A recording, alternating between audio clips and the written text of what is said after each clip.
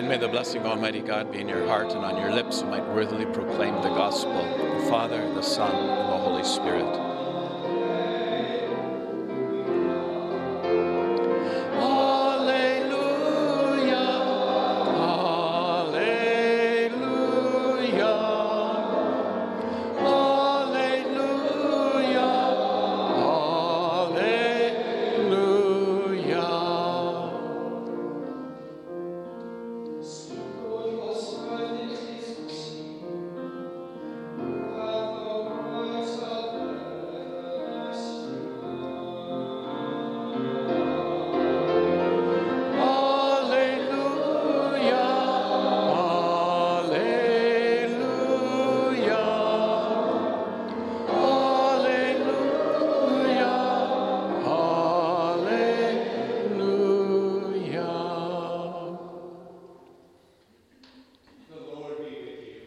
With your spirit. A reading from the Holy Gospel according to Mark.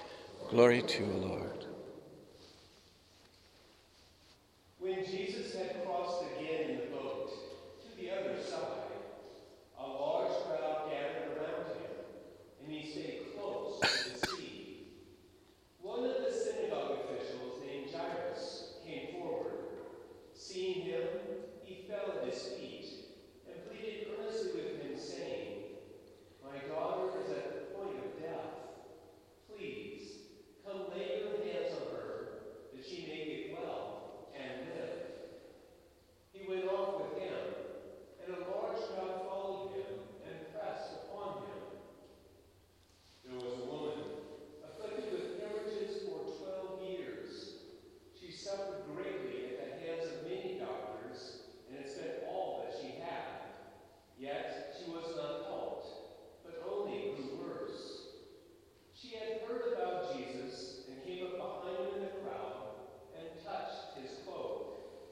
She said, "If I but touch his clothes, I shall be cured." Immediately her flow of blood dried up. She felt in her body that she was healed of her affliction. Jesus, aware at once that power had gone out from him, turned around in the crowd and asked, "Who has touched my clothes?" But his disciples said to Jesus, "You see how the crowd is pressing upon you, and yet you ask, 'Who touched me?'" Then he looked around to see who had done it. The woman, realizing what had happened to her, approached in fear and trembling. She fell down before Jesus and told him the whole truth. He said to her, "Daughter, your faith has saved you. Go in peace and be cured of your affliction." While he was still speaking, people from the synagogue official's house arrived and said, "Your daughter has died. Why trouble the teacher any longer?" Disregarding the message that was reported, Jesus said to the synagogue official, "Do not be afraid. Just have faith." He did not allow anyone to accompany him inside, except Peter, James, and John, the brother of James. When they arrived at the house of the synagogue official, he caught sight of a commotion, people weeping and wailing loudly. So he went in and said to them, "Why this commotion and weeping? The child is not dead, but asleep." And they ridiculed him. Then he put them all out. He took along the child's father and mother and those who were with him, and entered the room where the child was. He took the child by the hand and said to her, "Talitha kum," which means, "Little girl, I say to you, arise." The girl, the child of 12, arose immediately and walked around. At that, they were utterly astounded.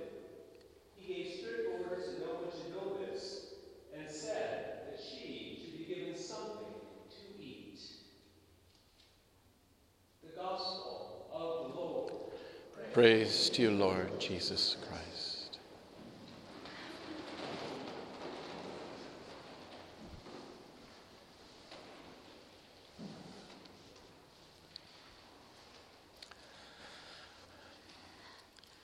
When it comes to the making of gospel sandwiches, our friend Mark is the best sandwich maker there is. So what's a gospel sandwich? So a gospel sandwich is one of these literary forms that shows up every once in a while, mostly in Mark's gospel, where he takes one perfectly good story and he kind of slices it in half and opens it up and slips in between the two halves of that story yet another story, seemingly completely independent, and not connected at all to the other two, or to the other story, beginning and end. And that's what he does this morning in the gospel. He takes the wonderful story, beautiful on its own merits, of the beautiful little girl, the daughter of Jairus of the synagogue, who is sick unto death, and he eventually heals her, and he cuts that story in half and sort of leaves the second half for later. Meanwhile, he goes on to tell this seemingly unrelated story of the hemorrhagic woman who is bleeding and bleeding and bleeding and stretches out her hand to touch just the hem of Jesus' cloak so that she can be healed. Both beautiful stories, all kinds of magnificent details, any one of them worthy of a Sunday homily. Yet you kind of have to ask, what is Mark up to here? What's he doing? Why does he use this strange little literary form of the gospel sandwich to make some kind of point here? Well, I guess you could say the first obvious explanation would be that he's being a faithful narrator, a good reporter of what actually happened. That he has first-hand witnesses or witnessed it himself and saw that this is exactly how it happened. First there was Jairus, and then there was the woman, and then there was the little girl being raised from death. That's the way it happened. But that's not very likely, because we know that the gospel writers, people like Mark and Matthew and Luke and John, weren't interested in reporting facts and narrative as if it's a newspaper report. That wasn't their point. The point was to tell the story and the stories of Jesus so that people would be touched and inspired, and their hearts would be open to see him as he truly is. So that first explanation, probably not the best. So then what's going on? Much more likely is that Mark sees a connection between these two stories that is powerful and brings them together and makes it a kind of a natural fit that one should rest within the other. So what could those be? Well, one possibility is that both the people who receive the healing touch of God in these stories are women. And if you know anything about the culture and the society of Jesus' time, you know that women were not even second-class citizens. They were not even citizens at all. They had no standing in society. There were men, they were the top, and then somewhere down below the men, there were the women, and then there were the children, and then there were the animals. That's kind of how the society worked. And there was a big gap between the men at the top and the next level down, women. So Jesus is going out to women and bringing the grace of God to women in a powerful way. In a sense, he's saying, I don't care about that social norm. I don't care about how society grades people or puts them in their classes. My grace, my ministry, the grace of God is for anyone and everyone, including women and children. So that's one possibility. Both stories deal with women. Second possibility is that both stories deal with people who are ritually impure according to Jewish law. So this is a little more specific than just society in general. But the woman with the flow of blood, she is untouchable because of that flow of blood. No one is supposed to go near her. She's not supposed to go near anyone because she's ritually impure. It's kind of hard for our times to understand that, but it was really, really deep and strong belief part of the Jewish system. They had all kinds of rituals for restoring your ritual purity so that you could pray to God and you could be with other people and you could go to the temple or the synagogue. Otherwise, you were cut off from God and you were cut off from anybody who wanted to be with God. It was really an awful situation to be in. So the hemorrhagic woman, she's impure because of the flow of blood. And the poor little girl is impure, ritually impure, because she's dead. You weren't allowed to touch a dead person. And if you did, you became ritually impure and you had to go do all kinds of ritual baths to cleanse yourself again. So that's the second possibility, is that Jesus is breaking through that very specific custom and tradition and spiritual reality of the Jewish religion and saying, I don't care about ritual impurity. The grace of God, the love of God, the healing gift of God is for everybody, even the ritually impure. And in a sense, he's a prophet here. He's breaking down the established idea and notions of his time. Very powerful, and Mark may be making that point. Or perhaps Mark is just sees a beautiful coherence between the two people who appeal to him for his healing blessing. Jairus, the synagogue leader, the father of the child, who very politely, but no less sincerely, goes to Jesus and asks him first for his healing grace to touch his child. What an extraordinarily humble, in his need, and trusting man is this. The same with the woman. She's not nearly so polite. She doesn't even ask first. She just presumes that if she can touch the very hem of Jesus, then that healing grace will be passed on to her as well. Also a person who in her need, humbly and with extraordinary trust in the presence of God and Jesus, accesses, even without permission, his grace, his love, his healing blessing. So maybe that's it. Any three of those explanations are perfectly good and make sense and probably kind of true. But there may be something else going on here. There's a hunch maybe that at a deeper level, Mark is doing something extraordinary here with this telling of two stories, one wrapped around the other, this gospel sandwich, if you will. What may be happening is that Mark wants his readers to feel in their bones, to feel in their hearts, to feel in their minds what's happening here in the larger picture with Jesus. That this extraordinary grace of God is flowing out of him in such great abundance, and it's touching so many people, and it's flowing out over nature even. That people are being touched by it, and the miracles and the blessings and the graces are happening with such speed and such extraordinary munificence that he can't get through one story before he's telling another one.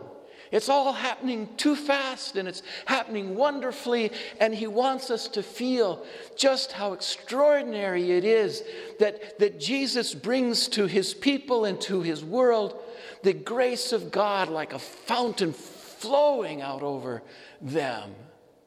And he wants us to be awed at that and to kind of have our breath taken away.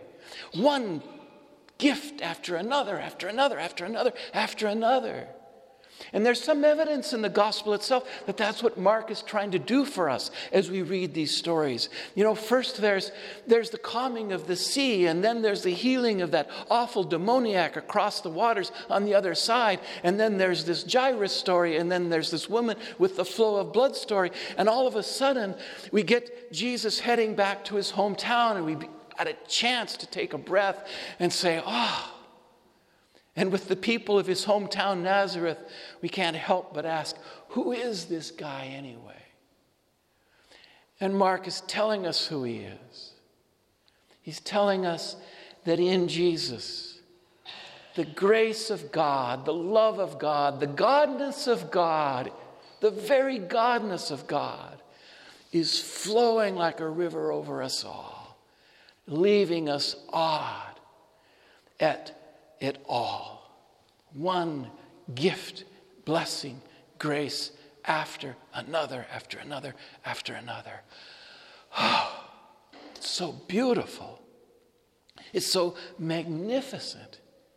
It's such a wonderful experience to feel for ourselves through Mark's gospel. What a blessed gift Jesus and his grace is to the people of his time and, of course, to our own time. The American writer Annie Dillard, some of you may know of her books, wrote a long, long time ago in one of her early books.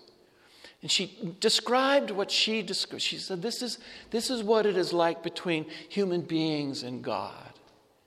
God is like a waterfall of grace, of life, of goodness, of blessings, showering down upon us all, showering endlessly down upon us all. And we're underneath the waterfall with a little tin cup. And we're not pleased that all we can get of God's grace is what we can hold in that cup. Forgetting that we're standing under the waterfall itself, being washed and blessed and refreshed and renewed. And Mark would agree with that. He would say that's a perfect image of what I'm trying to do here. That all it takes for us to access the grace of God is what those people had in these stories. In our need, in our want, in our thirst, in our brokenness, in our limitations, we nevertheless are being blessed by the fountain of grace that comes forth from Jesus. And all we need to do in humility and need and trust is to stretch out our hand and touch Jesus and let him touch us, and all will be well. Such is the grace of God in Jesus.